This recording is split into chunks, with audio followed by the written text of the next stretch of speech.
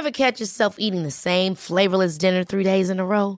Dreaming of something better? Well, HelloFresh is your guilt-free dream come true, baby. It's me, Keke Palmer. Let's wake up those taste buds with hot, juicy pecan-crusted chicken or garlic butter shrimp scampi. Hello Fresh. Stop dreaming of all the delicious possibilities and dig in at HelloFresh.com. Let's get this dinner party started. One size fits all seems like a good idea for clothes until you try them on. Same goes for healthcare. That's why United Healthcare offers flexible, budget-friendly coverage for medical, vision, dental, and more. Learn more at uh1.com.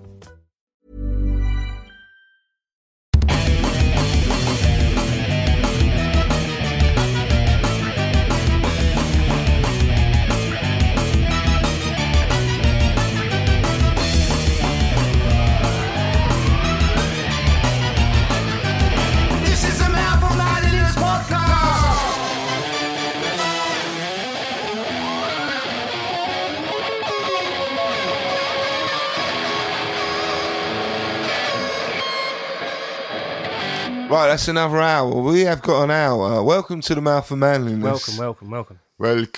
Welcome. I am Nicholas Noyes. I am Brad, Badman. Brad, we still haven't come up with a name. Badman Brad. For mine. Yeah, Brad, just Brad. Brad's fine. Sounds so country, I like it. What, Brad? No, Badman Brad. Badman Brad. I feel like it sounds like something from Bugsy Malone. I went to Florida with my kids. Amazing. October. It was really good. And on the way out there, I watched a film called Jeff Bridges, who I like. What, an old film? No, it weren't old. It was called something Heart. And basically, he was a country singer, and I've got this little soft spot for country. Yeah. Yeah, just a little. I really like Ryan Adams. I've got a Ryan Adams t-shirt on now, and granted, like he's recently been accused of, well, not being a paedophile, but being inappropriate with people who are a little bit too young. Really? And I don't know how true it is. We'll never know. Yeah, but I'm sure he overstepped the mark because I think he's a man who lives very much by his heart. Right. And like that, not to excuse anything. No. You know, I don't dig that in any way, shape or form. But I'm still going to listen to his tunes, and his songs touch my heart. And if you haven't listened to him, I really, really recommend Ryan Adams. He's so fucking brilliant. Has he got guitar pedals out? You can buy the VCR pedal. That's the one I've seen. Which is like a chorus, boost, and a reverb. It's a lot of money. But yeah, it's done in like 80s really cool, VCR style. Yeah, yeah, really like looking. Yeah, yeah, really cool. He's a really good guitar player as well. Yeah. I ape him all day long when I play as well. Like I like old school reverb. Yeah, that's quality. I haven't really listened to too much of him though. It's really a lot of bruised ballads. Yeah, he's really good. One night, I got to spend like an evening hanging out with Kat Von D. Wow. Pictures up in my tattoo room. Oh, right, okay, cool. And we bonded over a joint love of Ryan Adams. Wow, amazing. She knows Ryan Adams, and she was like, I've got one of his guitars. And I was like, which one? And it just so happens to be like the favourite of his guitars, and probably the guitar that I'd really, really like to have. No way. Like Gibson 355, which is, I've got 355. Yeah. 355 is the posh Johnny Marr, Noel Gallagher. Ryan Adams, right, yeah, I know, yeah. Amazing. But anyway, so the Mouth of Manliness, we're already into our hour. We have got an hour to talk about whatever. If you listen to the last one, we were like into some heavy shit. Yeah, it went deep. And then it stopped. And kind of that's the point. Yeah. And I make no excuses for the fact that it stopped. Yeah. It stops. We are going to be talking and doing this for years. Yes. So we're going to come back to everything. Yeah, eventually, law of probability states we'll end up coming back round to it. But it is like at one, like if you've listened to a couple of episodes back, you were like talking about some pretty sensitive stuff, and it was literally like alarm goes off, that's it, off we go, back to our lives. Yeah, and you said that the one we did before, and I just spoke about my wife having cancer. And it's like, right, we're done. Yeah. It's like, actually, I'm kind of glad because that's a whole episode unto itself. Yeah, that's true. And like, I think like we mentioned dads, and Yeah. or dads or being dads. Yeah. And I think like I'm sure I know for me, and I think for you as well, is that like being a dad and our dads is probably quite a big. It's probably like we could talk about it's that huge. forever. Yeah, definitely. Yeah, I mean, the pressure of thinking that you have to do all of the stuff that your dad did or didn't do, or what you wanted your dad to do or what you didn't want your dad to do, and not passing stuff on to your kid. It's crazy. Yeah, you say that. I think like my biggest fear is that my kids become depressives, or they become really self-conscious. I'm worried that they'll inherit my mental health problems. Yeah, but don't forget that I believe it will emerge that obviously that's not a bad thing, and it might be that they inherit an awareness of self. Well, yeah, or sensitivity or that kind of thing. Yeah. So some days it'd be good, some days it'd be bad. Like not to belittle, but you know, yeah, that's true. That's quite a gift, really. Yeah, in some ways, I feel like there are good sides to it.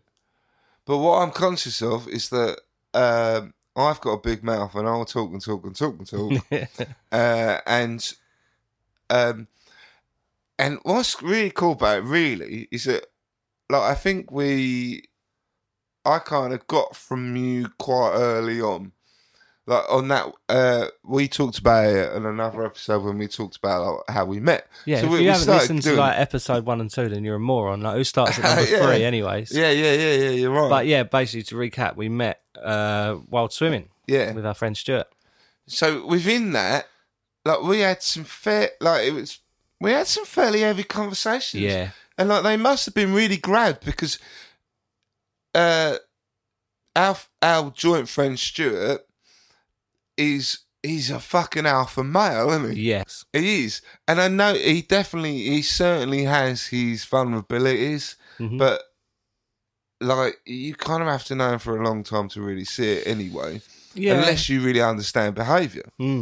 But so within our first time that we hung out, I learnt quite a lot about you. And quite a fascinating life you've led. It's been pretty nuts, mate, to be honest. It really has. So what I'd like to do is what's cool is that actually, like, although we clicked, I don't know loads about you. No, that's probably true.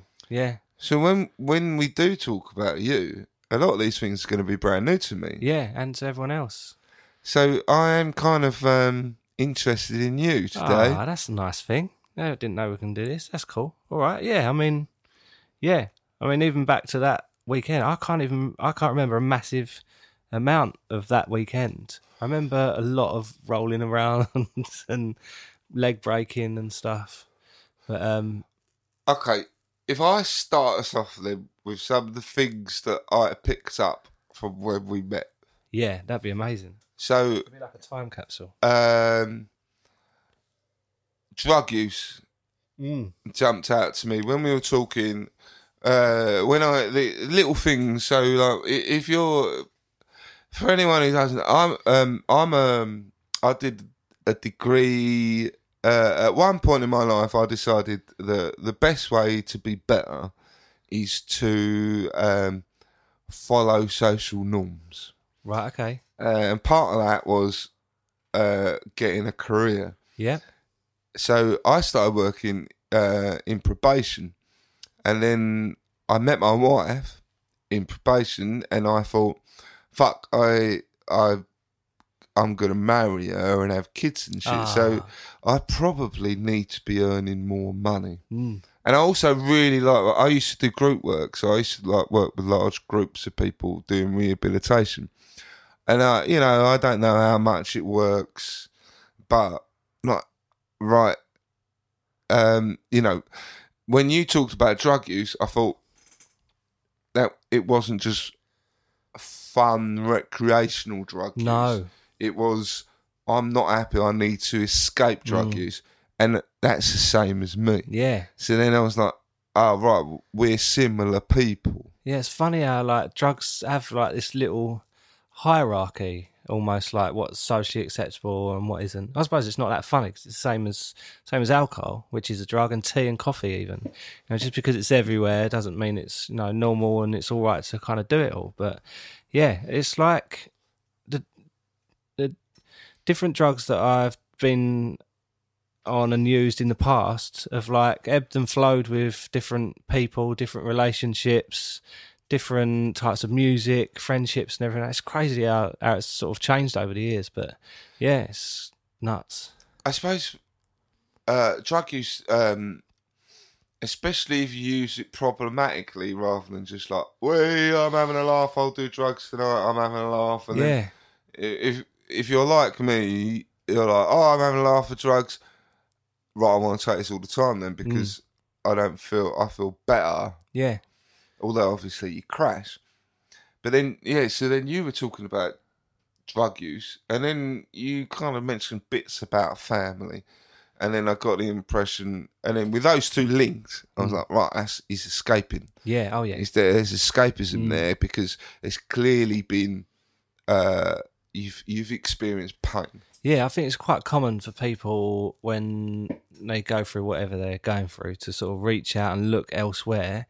And what I've seen happen over the years with myself and then seeing it in other people has kind of affirmed it is, especially when people have problems with family and stuff at home, they then go out and find another family. And quite often those families drink or they take drugs or they support the same football team or they go fishing or something like that, and it's very easy for you to kind of latch onto this. But you're desperate for connection. 100%. You're desperate for connection. You're desperate to feel a kinship. You're desperate to be with other people who are like you because that makes you feel part of the world. And if you don't have that with your family, then you desperately seek it somewhere else. Yeah. That's why kids get into gangs. Oh, totally. That's why people get into crime and things because, like when they say, oh, I did it because my mate, I'm not. Like, I've worked with people in probation and they've been like, well, no, I didn't do it because they did it. It's like, no, you didn't do it because they did it. No. But you did it because you wanted to be part of them and their lives. And sometimes it's just normalising what you are doing. So it might just so happen that, you do a particular drug and then someone else does a particular drug. And then all of a sudden there's 10 people around you that think it's normal to do ketamine on Tuesday and Wednesdays. Right, yeah. And that's perfect. That was a big part of my life for, I don't know, maybe, I wouldn't even remember, a good sort of 2 or 3 years where that was the norm purely because there was other people doing it. Whenever anyone would say, oh, that's not normal, I go, well, I beg to differ. Look, there's 10 friends here and we all do the same thing. So then it becomes normalised and then it's all right. Let alone that you might be completely different, in a physiological way to someone else. So it might be affecting you in a completely different way. Yeah, I mean, even on ketamine, that was my drug of choice. That's what you said to me. Yeah. You said, like, I really loved ketamine. I've never done ketamine. No, I mean, it didn't really happen with us. No, it's funny. It just kind of ended up in my life like a lot of other things through music. So I DJ'd. It's what I wanted to do when I left school. Even in my careers day at school, I told them I wanted to work on Essex FM, and they said my maths and that wasn't good enough, and the fact that I've only got one ear, I might as well just give up. So I was like, no, fuck you, I'm gonna go and do that. So, I didn't work at Essex FM. I did win a competition to go to Hollywood with them, though, with a boy band, and that's a different story for a different day. Oh yeah, but you did talk a bit about that. I just went out and I found whatever record deck I had at home and got another one, and then that worked for a little while and didn't really work. And then mates always had decks, so you find out what the make of that is. And I sort of asked Mum for Christmas, and I think I got one, and then I got a mixer for my birthday, and then another one, and then just started doing whatever I could, little parties and stuff like that. And then, you get talking to friends who like the same sort of thing, and then before you know it, I was lucky enough to do a few like little local club nights. And then I think it was originally I met my mate Lee. I think it was at the South Coast Weekender, and we just clicked straight away with music. Was this in Essex then? South Coast weekend is in Canberra Sands. I think it's like a weekend thing. Oh, yeah, and you see adverts for that. yeah, like, they still have. coastal I think weekend, they isn't it? have like the Northern Soul things there as Yeah. well. This is more like house and Yeah. stuff like that. And we just clicked. Like literally, it was almost like everyone else disappeared. It's just me and him, all weekend It's talking. great when that happens. It's Oh, amazing. incredible! And I was just telling him like I've got so many ideas musically and stuff like that. He said, "Well, I've got a studio at home, and we live in Wickford. Come round and then we'll do something." I was like, "Mate, I'll be there Monday." "What, really?" I was like, "Yeah, no problems." 6:30 in the morning, Monday morning, I was there with a notepad and like literally, right, show me what you know, and then we'll go from there. And he was such a good DJ. He just had a real knack for picking records that everyone probably didn't even know they liked until they heard it, and the drive of them all, you know. I was just like, if we could just capture that in any kind of record, that'd just be amazing. And we just set about learning Cubase and learning the kit, and he wasn't really up on like the integration of it all. I knew a little bit of like electrical stuff, so we kind of had to work out MIDI and time clocks and compressors and stuff like that. And we would hear something, we'd get the vinyl, listen back and say, right, can you hear that? Right, how are we going to do that with what we've got? And we'd have to work it out and save up for bits. I wasn't doing anything else. I was just set on, this is exactly what we're going to do. We'll make records, we'll press them up ourselves. And yeah, it's going to work. And we did just that. We started speaking to distribution companies, and we were literally like, right, what are you looking for? How does it work? We don't know what we're doing. Like, we've just saved up for a fucking mobile phone. Like, this is us. Like, what do we do? And they were right, we go and get some records pressed. So found out who does that. There's an amazing place in Hackney, like proper underground thing. You go in, they've got all the machinery and shit like that. We did like a couple of bootleg songs, some samples in, probably weren't supposed to use. And got our first record press, and we actually took them up in the boxes to it's where 93 Feet East is. There's like a little distribution place back there. And rocked up, and he went, "Yeah, here's 900 quid for all of those." And we were like, "You joking?" I was like, You yeah, bought them off of that? yeah, every single one. What, the tunes that you've made? Yeah, That's a literally good in feeling, isn't like it? white You just label made boxes. money out of music. And that How was hard it then. is that? Yeah, I literally just got the bug for it then, and that was it. And the hardest thing, we were kind of chasing like perfection and trying to get it better. And in that time, like, it was quite a turbulent time. I ended up moving into the studio pretty much. His girlfriend was amazing. She died in the end, actually, car crash. Yeah, mate, it's tragic. She, her mum's sister and her mum's daughter, so basically her auntie and her cousin, in a little Fiesta driving up to Scotland to go to a wedding, pulled out onto the motorway, and the lorries clipped the front of the car, spun the car round into the fast lane, and the van has hit them straight on, and basically they've all just popped out the back window. I think she ended up like on the fast lane of the other road on the other side. But yeah, I went up to see her in Leeds, and yeah, it's mad. Like, we hear all this, apparently the van driver went mad and stuff like that, but she was just laying there perfect, not a single scratch on the front of her. Obviously it must have all been on the back and that. And yeah, they had to turn the machine off, unfortunately. But yeah, it was such a mad, turbulent time. And But if you're struggling with shit anyway, yeah, and then something like that happens, it just makes you feel the world's bad. oh yeah, definitely. I mean, you have like a little plateau where you think everything's all right. But even previous to that, like before I'd met Lee, probably the year before, we were on holiday, and my mate's mum had died whilst we were on holiday. So literally his mum was fine. He got a phone call saying, "Your mum's died." Whoever told him that whilst he's in Iron Napa is an animal, I think, anyway. But I guess they think he needed to know. Right. But yeah, he then spent the rest of the week trying to throw himself off the balcony, and that to sort of... and yeah, you kind of get past little bits, not past, but you kind of like, that kind of passes, and then you think, oh, all this music stuff's going really well, and you kind of get into that, and then it's like life goes, well, don't get too cocky, because, you know, here's this kind of Life thing. does do that. Yeah, so then we had like... yeah, we were pressing on, making records, selling them ourselves and everything. Club nights were just hand in hand with that. So I had my own club residency. We had our own night at Opium Lounge in Romford. And then we had two in Southend, I think, at about the same sort of time. So it worked out every month we had like 3 nights that we were running and going out, giving out flyers and stuff like that. And I just felt on top of the world. Like that's all I wanted to do. With Stuart. It's so good. I love it. I love like just chatting to Getting people and everywhere for everything. nothing. Yeah, that's it. But then like, yeah, you'd kind of tick along with that. And then like the person I was with at the time, we had a little boy, but he passed away at Basden Hospital. Jesus. Yeah. So, yeah, we had to go through that side of things. And that was kind of like a lot changed when that all happened in my mind. I mean, before then, I was always being told, you know, get a proper job and you've got to go and do this and music's not going to go anywhere and everything else. And I'd always say, no, I'm going to keep sort of pressing on and everything else.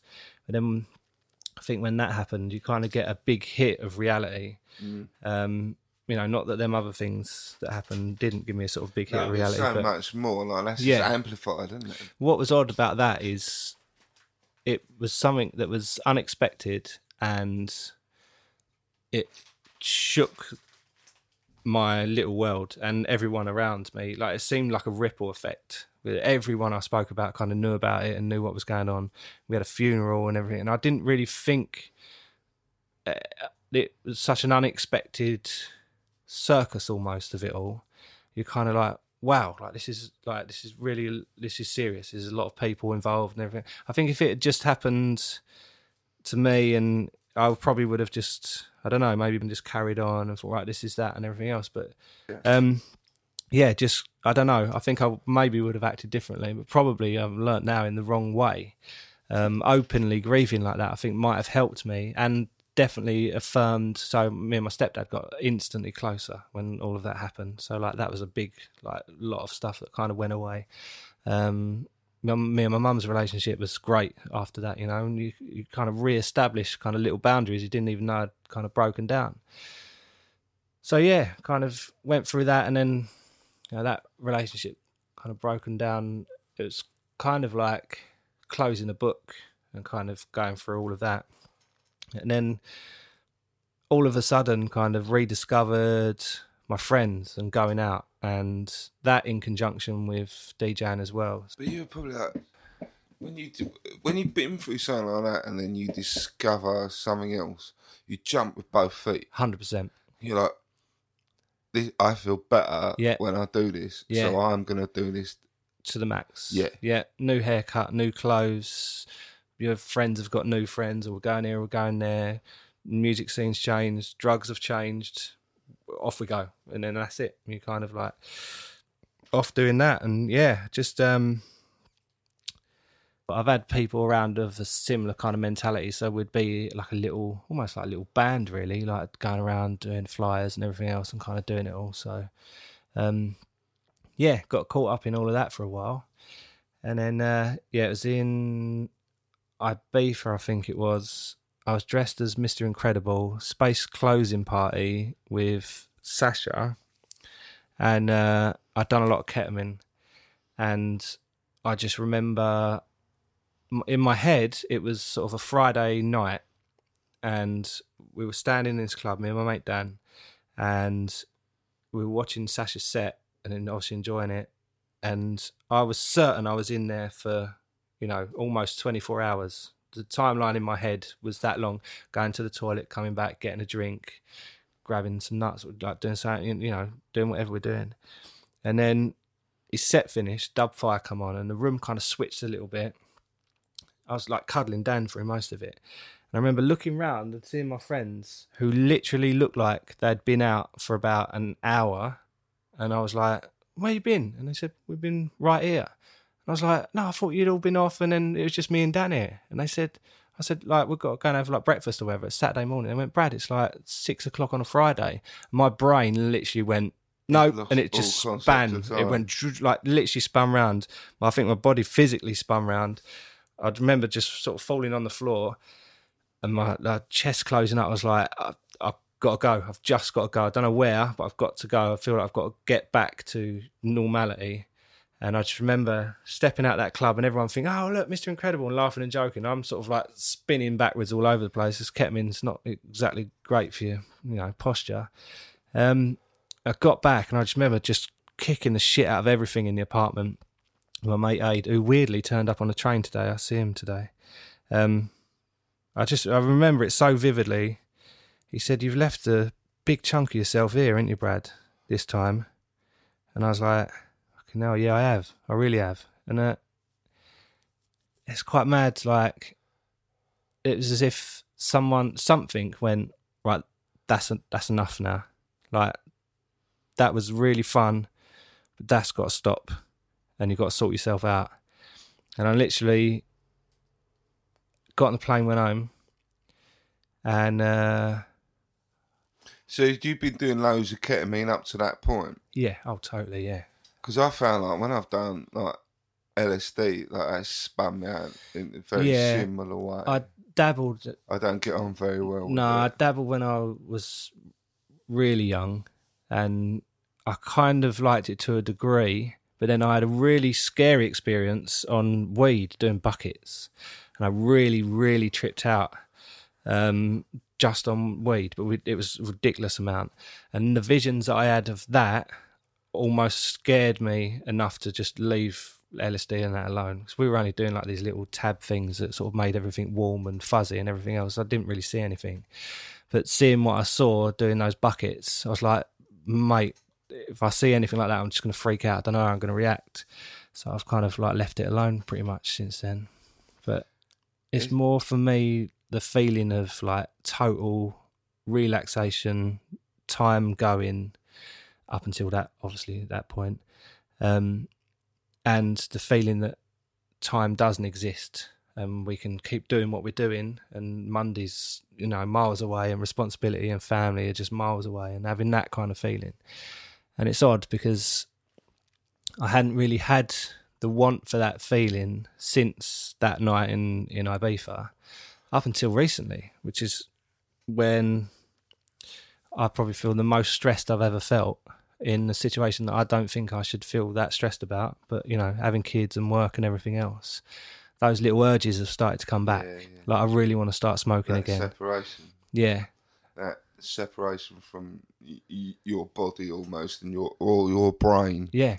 You step out of your brain. Yeah. For a little bit. Yeah, you just think, I just want a day off. Yeah. That's me with booze. Yeah. Totally. Yeah. I'm quite strict with drinking. So for what, 10 years at least, I drank every day. Oh, well, yeah. And I smoked loads of gear, and so every night I'd get home and I'd get out of myself, and that craving has never really left me. No, I still have that craving now, but I can't do it because I've got too many responsibilities. Yeah, but I still kind of want to do it. I still have days when I just want to be a tramp. Yeah, I have that exact same feeling. I desperately want to be a tramp. Yeah. I desperately just want to give myself over to something. Yeah. And just give myself over to alcohol completely. Yeah. And let go of everything. Yeah. And, you know, if it kills me, it fucking kills me. And, you know, thank God. No, I hope it kills me. Yeah. I feel like I've been given like lots of odd little touches of experience, like enough like little bits as if it's been given to me to say, right, yeah, you think you want this and give it a go and then we'll see. So I slept rough for 2 weeks or just over 2 weeks. And I was staying over my friends loads, and then obviously their mum and dad's got a bit sort of annoyed and started to question stuff. I was like, oh no. So how old were you then? 14, 15, 16, around that sort of time. So yeah, that's young. Yeah. Yeah, I was basically telling my friends that I was going home. I was telling home that I was not, and then just sort of, I've always been quite outdoorsy anyway. So you just didn't want to go home? No. And everyone else. So why didn't you want to go home? Just because, like, at that age, you start to push the rules a little bit. So, you know, I was supposed to be by... you can't, like, that is completely normal. The amount of times I say to my wife now when my daughter's started pushing the boundaries, or like my daughter's being mean to her, I'm like, that's what kids do. Yeah. She needs to do that. Yeah, it's kind of like, it's working out what you can and can't do, I think. It must have been more extreme in your case, though, for you to go, right, I'm gonna sleep outside on my own. I think, like, my situation wasn't even that much different to, like, what a lot of people go through. Nothing really went on at home as much, but it was more, like, in my head, I knew I just needed to get inside a recording studio and just start making music, and I could just do what I needed to do, and then eventually people start giving me money for that, and then that will be what I wanted to do. And I still had that plan, and that's still the head in my plan now. I do understand that. I was the same. Like, I'm going to be a rock star. Yeah. So everything else doesn't really matter. No. That's what I'm going to do, and like that is definitely going to happen. Yeah. So but anything in between is my mates bullshit. be going, but Brad, you haven't even got like anything to do it on. I don't care. I'll go and find it, or do this call, or like try and work it out and get it sorted. So I think like anything that didn't fall into that way of thinking, I would, I'd submit to it in regards of, I went to get warehouse jobs and labouring jobs and stuff like that, but I wouldn't better myself in any particular direction, because I'd feel like it was a bit of a waste of time, because if I'm going to bet myself in any direction, it'd be in the direction of music. Yeah. And at that time, you had like SAE did like a couple of courses, and I'm sure I could have done like a music degree of some kind, but it just felt so unreachable, untouchable for me, all of that, like to get anywhere near like college or anything. They give me the option to stay on and do my A-level at school. I had to promise to redo my maths and English to a certain degree. Yeah. They see like a spark in me. I had to redo my English when I went to college. They literally sat down and said, like, we're going to give you this opportunity. We can see that there's, potential if you really get your head down, give it a chance. And I was fairly smart in school, a bit of an in-betweener really, but me and that girl split up, and I just didn't want to be anywhere near her, so I left and didn't do my A-levels anyway. So then college and stuff like that started to kind of move further and further away. But, making money from, selling drugs or going to work on a building site or, doing whatever I could. Worked in a pub for a while, and then and that's, I think, where I discovered my love for alcohol and day drinking, and, you don't have to wake up till 11 o'clock if you don't want to, unless the barrels are coming in that day, and then you just live off Domino's pizza and then get pissed with everyone all day, and then that weren't really very healthy for me. I've always had I've been quite lucky. My dad lived in Christchurch down in Bournemouth, and that stayed what it was when my mum and dad split up. So my bedroom stayed the same, Christchurch stayed the same, my dad stayed the same. So I'd kind of revert back to like the 10-year-old or whatever old I was kid when I went back down there. So I'd always had that to kind of retreat to. There was a couple of times when things got really on top and heavy that I'd get the coach down there and sort of have that little retreat away from stuff. So when did they split up, your mum and dad? I don't know how old I would have been. Probably would have been, I remember my brother being there, so he's like 3 years younger. Don't know, to be honest. I'm really bad with dates and timelines and stuff. Yeah, young. Yeah, junior school, I think. Right. But that was quite odd, sort of. My dad worked away. He worked in Africa and Oman, I think it was. He was an air conditioning refrigeration engineer, so he'd go out and obviously to hot places to fit aircon units and stuff. He used to do stuff for the Navy as well. Right. And my mum, turns out, was kind of disappointed that she couldn't go with him. She was left on her own. But my dad would always look at it as making more money, because in the 80s, obviously, there was that. I know, and that's a mistake, isn't it? Yeah, massive mistake. That's not like relationships. For a relationship to work, you have to be there. Yeah, and that is the most poignant thing that affects my day-to-day today, is that basically that sentence. Yeah. And the battle between being happy in work and demonstrating to my kids that, you can do whatever you want to do and be happy from it, and obviously being in the financial trap that I've really can't leave my job at the moment because of, you know, the situation that I'm in with it all. And But you also have to invest in you and your other half, and like, and I think this comes back to like the manliness trap. yeah, totally. And it's a trap that I always said I wouldn't fall into, and here I am. You know, like you think like your dad probably thought he was doing exactly the right thing 100%. by his kids, Yep. And by his wife, by being a provider. Yep. But actually, in reality, I mean, don't get me wrong. There's some people who just want the money. Oh yeah, totally. You know, and like, Yeah. I'm not going to knock them because they just want the money. You know, Yeah. there's some wives who just want the money. Oh, yeah. So they can afford a certain Yeah, lifestyle. I don't think my mum there's some or my dad was men- ever really like that.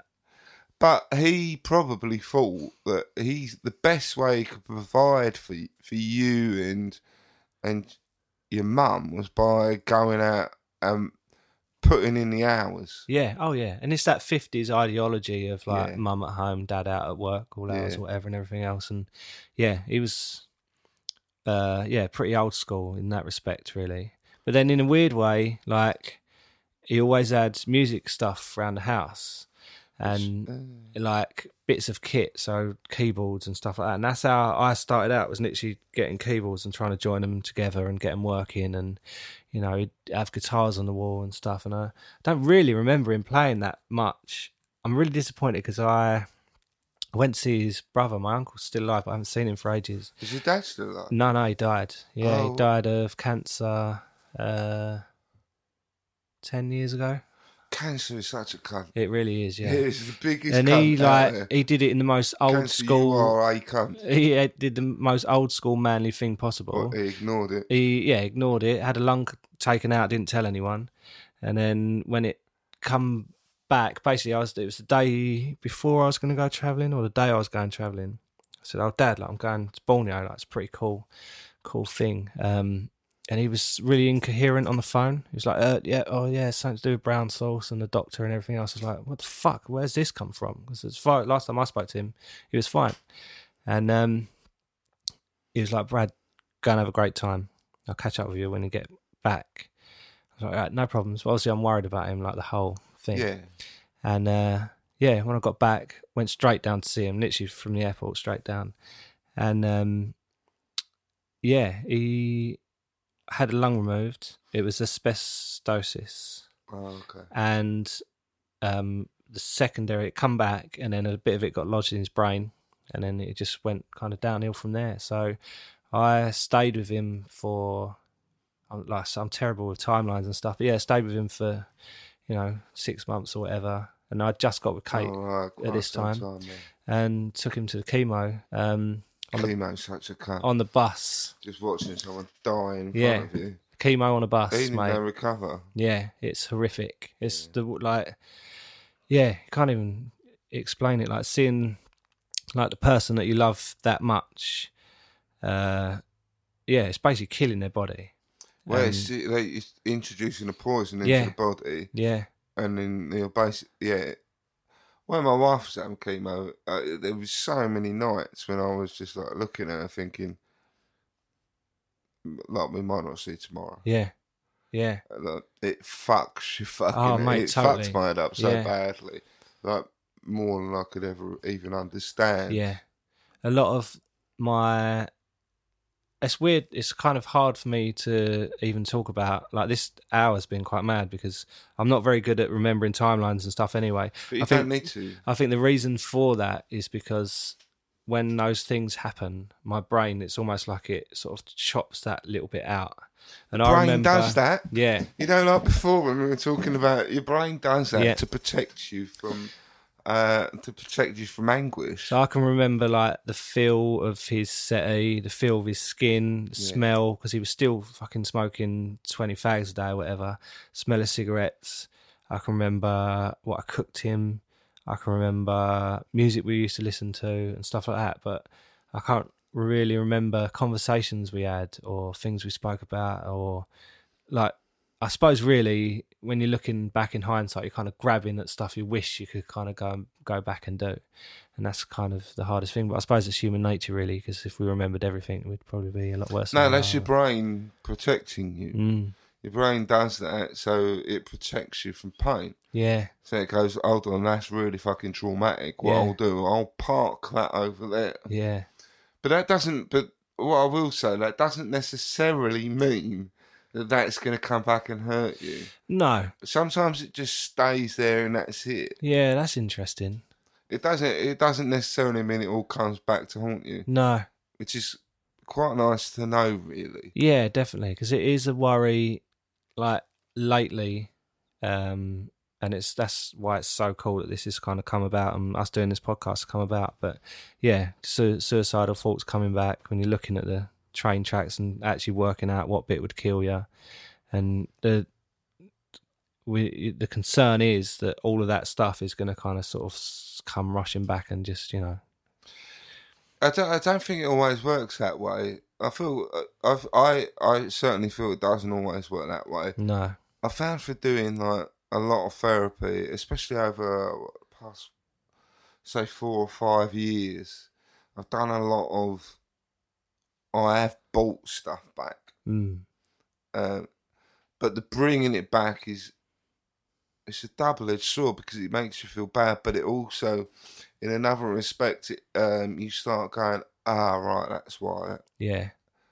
Like, I know why I do that now. Yeah. I know why that hurts me. When someone says that, that hurts me, but I don't really know why. I know why I self-destruct when I think along those lines. Yeah. Although, without some help to get you to that point, you don't really know why. No. It's kind of... Yeah, I don't know. It's like...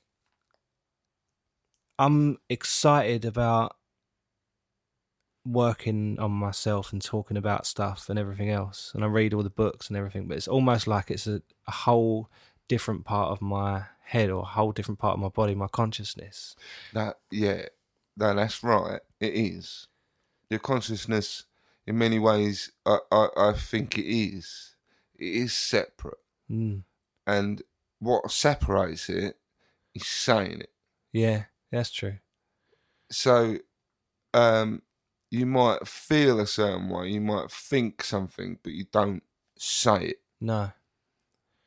The difference is the saying, the act of talking, the act of actually verbalising those painful things is when you pull it out of the subconscious. And sometimes that's fucking really shitty. But by understanding is the cure. Yeah, of course. So if you say it, it hurts, but you start to understand it, and then you start going, oh, but something else. Oh, that makes sense now. Yeah. And then the understanding is the cure. It really is. So the saying, this comes back to everything. Everybody should be talking more about how they feel. But some of these things, like just by the act of talking about it, the verbalising, saying it loud in the world. Yeah. I was really shocked, for me, is from bits of like points in therapy when the actual saying of, you know, like, I'm angry with my dad because of that. It's still there and it still hurts. Yeah.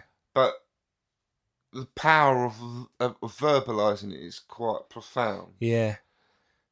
Because then you start to make sense of it.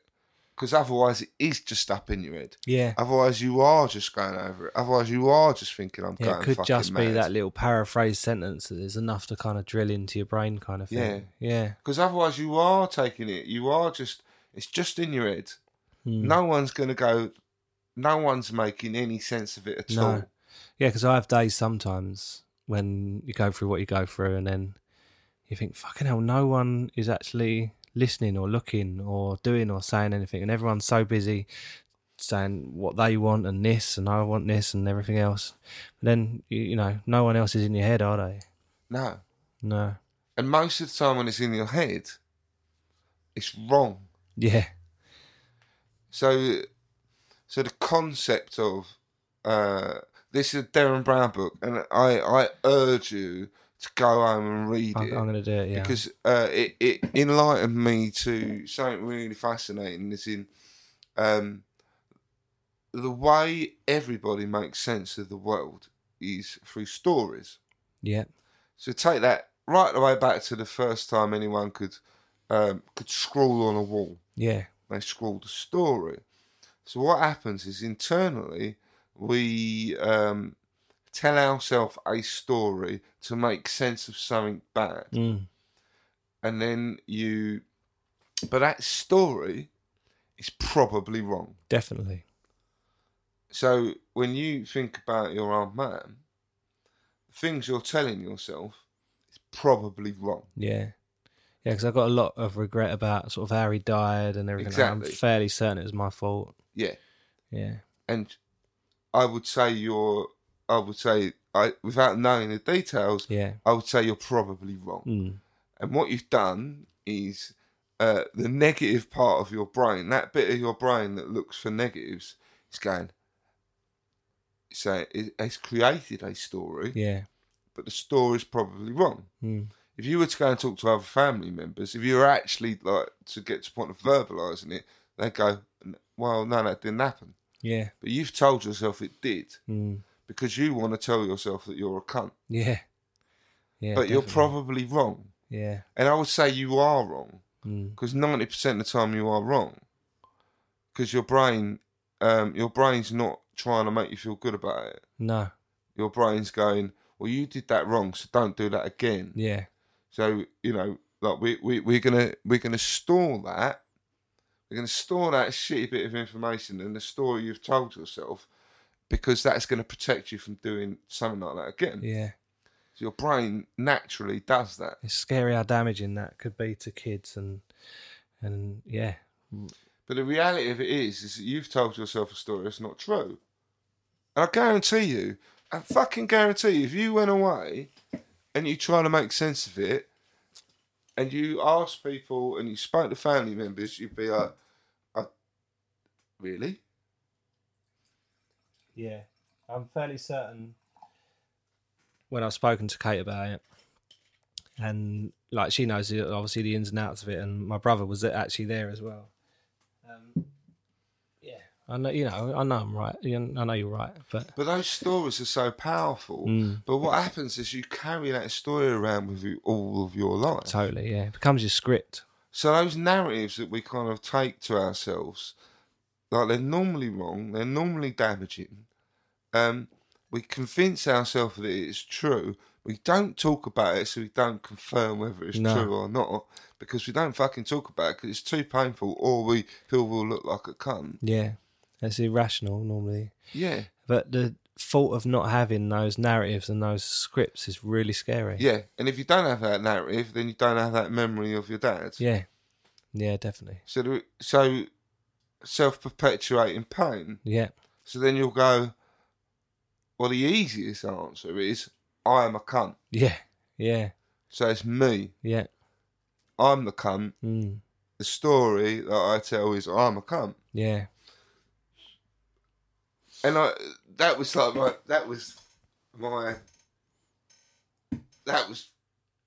what, when I was talking about seeing him therapist. Yes. Reading the Darren Brown book. Yeah. And then he just basically, not knowing that I'd read the Darren Brown book, he went, oh, you're doing that? I was like, oh fuck. Yeah. You're right. I was talking to someone at work the other day, and he was saying about he's got like an irrational fear of flying. And I said,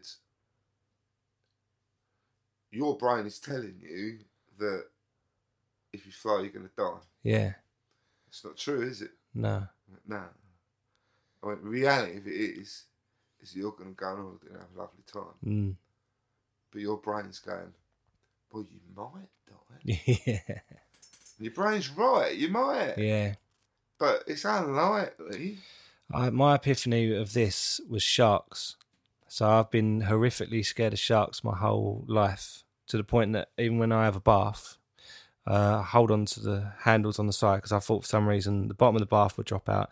I'd end up in a pitch black tank and a shark would come up from behind me and do whatever it wanted to do. I would still go swimming, but I would have panic attacks in the pool and just style it out and go, yeah, I'm just getting out for a beer or whatever. And Kate took me... Kate's your wife. We've talked about Kate a few times. Oh, sorry, I feel yeah. like we need to say Kate is your wife. Kate's my wife. She's an amazing human being. She's a qualified psychotherapist, actually. My wife... my wife did psychology at Reading. Amazing. Yeah, she's... But we never talk about it. No, yeah. I wouldn't talk about half the stuff with her that I have tonight. I probably should do. But yeah, she took me to get desensitised off a shark at the London Aquarium for my birthday, of all things. And that was a turning point for me because I realised how in control I am of, or can be if I want to be, of everything that kind of scares me, and anything that I need to deal with can be dealt with, not always, but 9 times out of 10, head on, or talking about it, or someone else going, oh, have you tried this, or have you tried that? Yeah, and from then on, it was, books, like... Therein lies Yeah. lies the wisdom. Yeah, Ram Dass and The Secret and stuff that, some of them are different. Oh, right. If you read the Darren Brown book, Yeah. and I recommend anyone who's listening to this, go and fucking get Darren Brown's Happiness. I will just, my friend, when I was going through my meltdown last year, funnily enough, a guy called Brad Humble, who I'd met like twice, but we hit it off, like you just do with people. And he now does this thing called Grum Reaper, and it's he donates. That's his job now. He makes like these figures, and they're fantastic. And he gives some of the proceeds, which is pretty impressive, being like he's not wealthy. He gives the proceeds to suicide prevention. Oh, amazing. But we started. I think I put something on Facebook or something about, like, this has got to stop, men killing themselves. And he said, you need to read that book.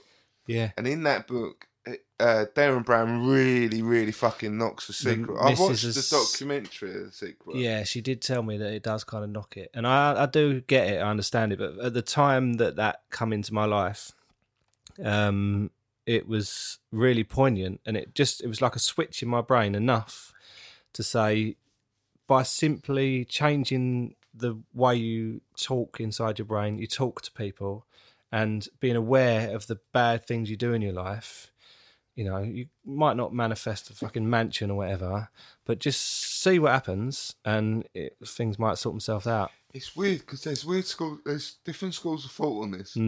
So the idea that, like, the principle that for anyone who doesn't know The Secret, book by Rhonda Byrne, there's a film and a CD. It's interesting. It is interesting. And what I would say about anything that we talk about on this, I would say take what you want from it. Yeah, totally. But don't any book or anything like that. Even if you really get into the psychology of these things, you need to take a holistic approach to it. So. Yeah. A bit of that, and a bit of that, and a bit of that, and whatever works for you. Yeah. So the concept of the Secret is if you think positively, then positive things will happen to you. I think that's essential. Yeah, I mean, I kind of fell for a trap that I genuinely thought there was an actual secret, because the way that... No, it's not that, is it? Yeah, the way they kind of put the film together, and it's like, through the centuries, Abraham Lincoln and stuff like that. You think, oh, fucking hell, it's like this whole kind of... I know, but that's religion does that. It's of like course. Turning something into your... But that in itself helped me to question religion. Not in a bad way, but to think, oh my God, it's been so normal for me. I went to church thing in school when I was a kid, to think, right, this is God, this is this, we do this at Christmas, blah, blah, blah, and that. It's enough to just switch it, enough for me to go... fucking hell, I could quite easily not think about any of that stuff, or I could go and do this religion, or I could go and do this. It was like, it almost like freed my brain up enough to start thinking for myself and stuff like that. And therein lies the answer. There was a time before religion when there was a thing called reason. Yeah. And people used to go, well, if you do that, that happens. And that's as much as you need to fucking know. Yeah. And then religion came along and went, no, you don't need to feel like, you don't need to worry about that. What we'll do, we'll take away the worry and we'll say God will sort it out. Yeah, so you can get up and go to work the next day and not worry. And this is why I detest religion. I do think there are good things in religion. Oh, totally. But as far as organised religion goes, you'll never hear me fucking rate it. So Christianity came along and took away reason, which is disgusting. So the Greeks believed in reason. And then before that, like the Egyptians, even before that, the Greeks, and they used mythology. But mythology basically didn't take away self-responsibility. No. And when Christianity came along, it took away self-responsibility. And that's a problem. Yeah. And that's a problem we still struggle with now. Oh, totally, yeah. But essentially, I think what I liked about The Secret was kind of what you say. Was that, in essence, it's within you. Yeah. Like, you can do something about it. Yeah.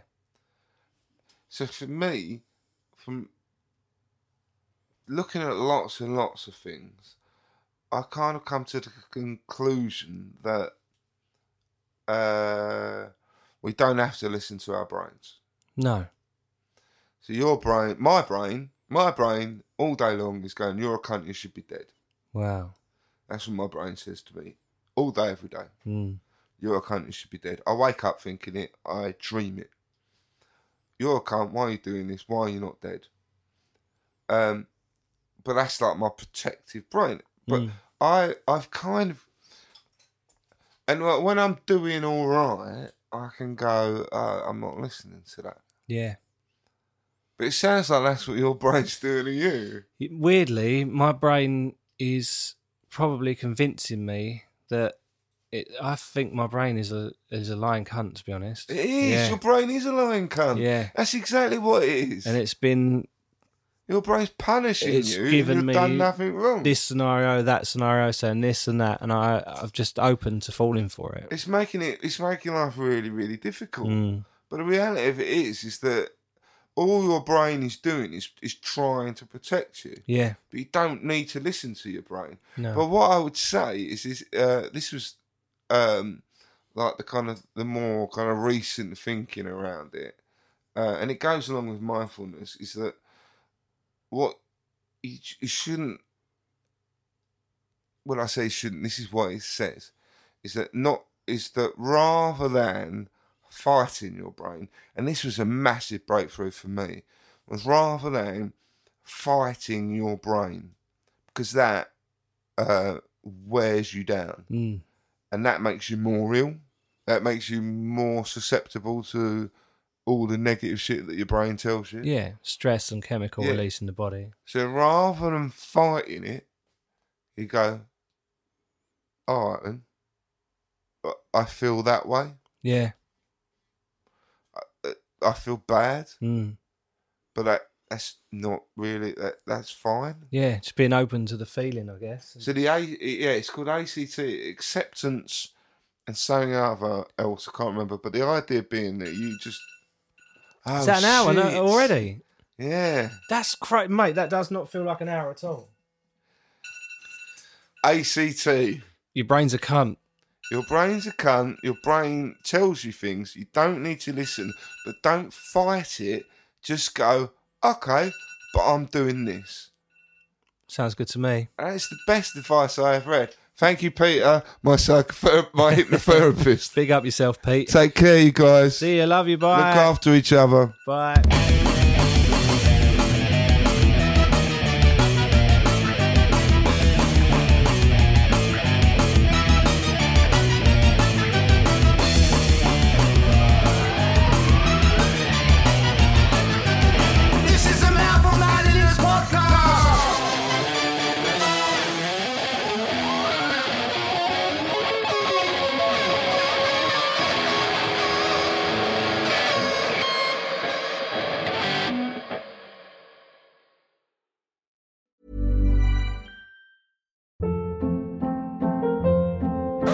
Hold up. What was that? Boring. No flavor. That was as bad as those leftovers you ate all week. Keke Palmer here, and it's time to say hello to something fresh and guilt-free. Hello Fresh. Jazz up dinner with pecan-crusted chicken or garlic butter shrimp scampi. Now that's music to my mouth. Hello Fresh. Let's get this dinner party started. Discover all the delicious possibilities at hellofresh.com.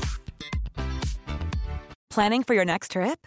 Elevate your travel style with Quince. Quince has all the jet-setting essentials you'll want for your next getaway, like European linen, premium luggage options, buttery soft Italian leather bags, and so much more. And is all priced at 50 to 80% less than similar brands. Plus, Quince only works with factories that use safe and ethical manufacturing practices. Pack your bags with high-quality essentials you'll be wearing for vacations to come with Quince. Go to quince.com/pack for free shipping and 365-day returns.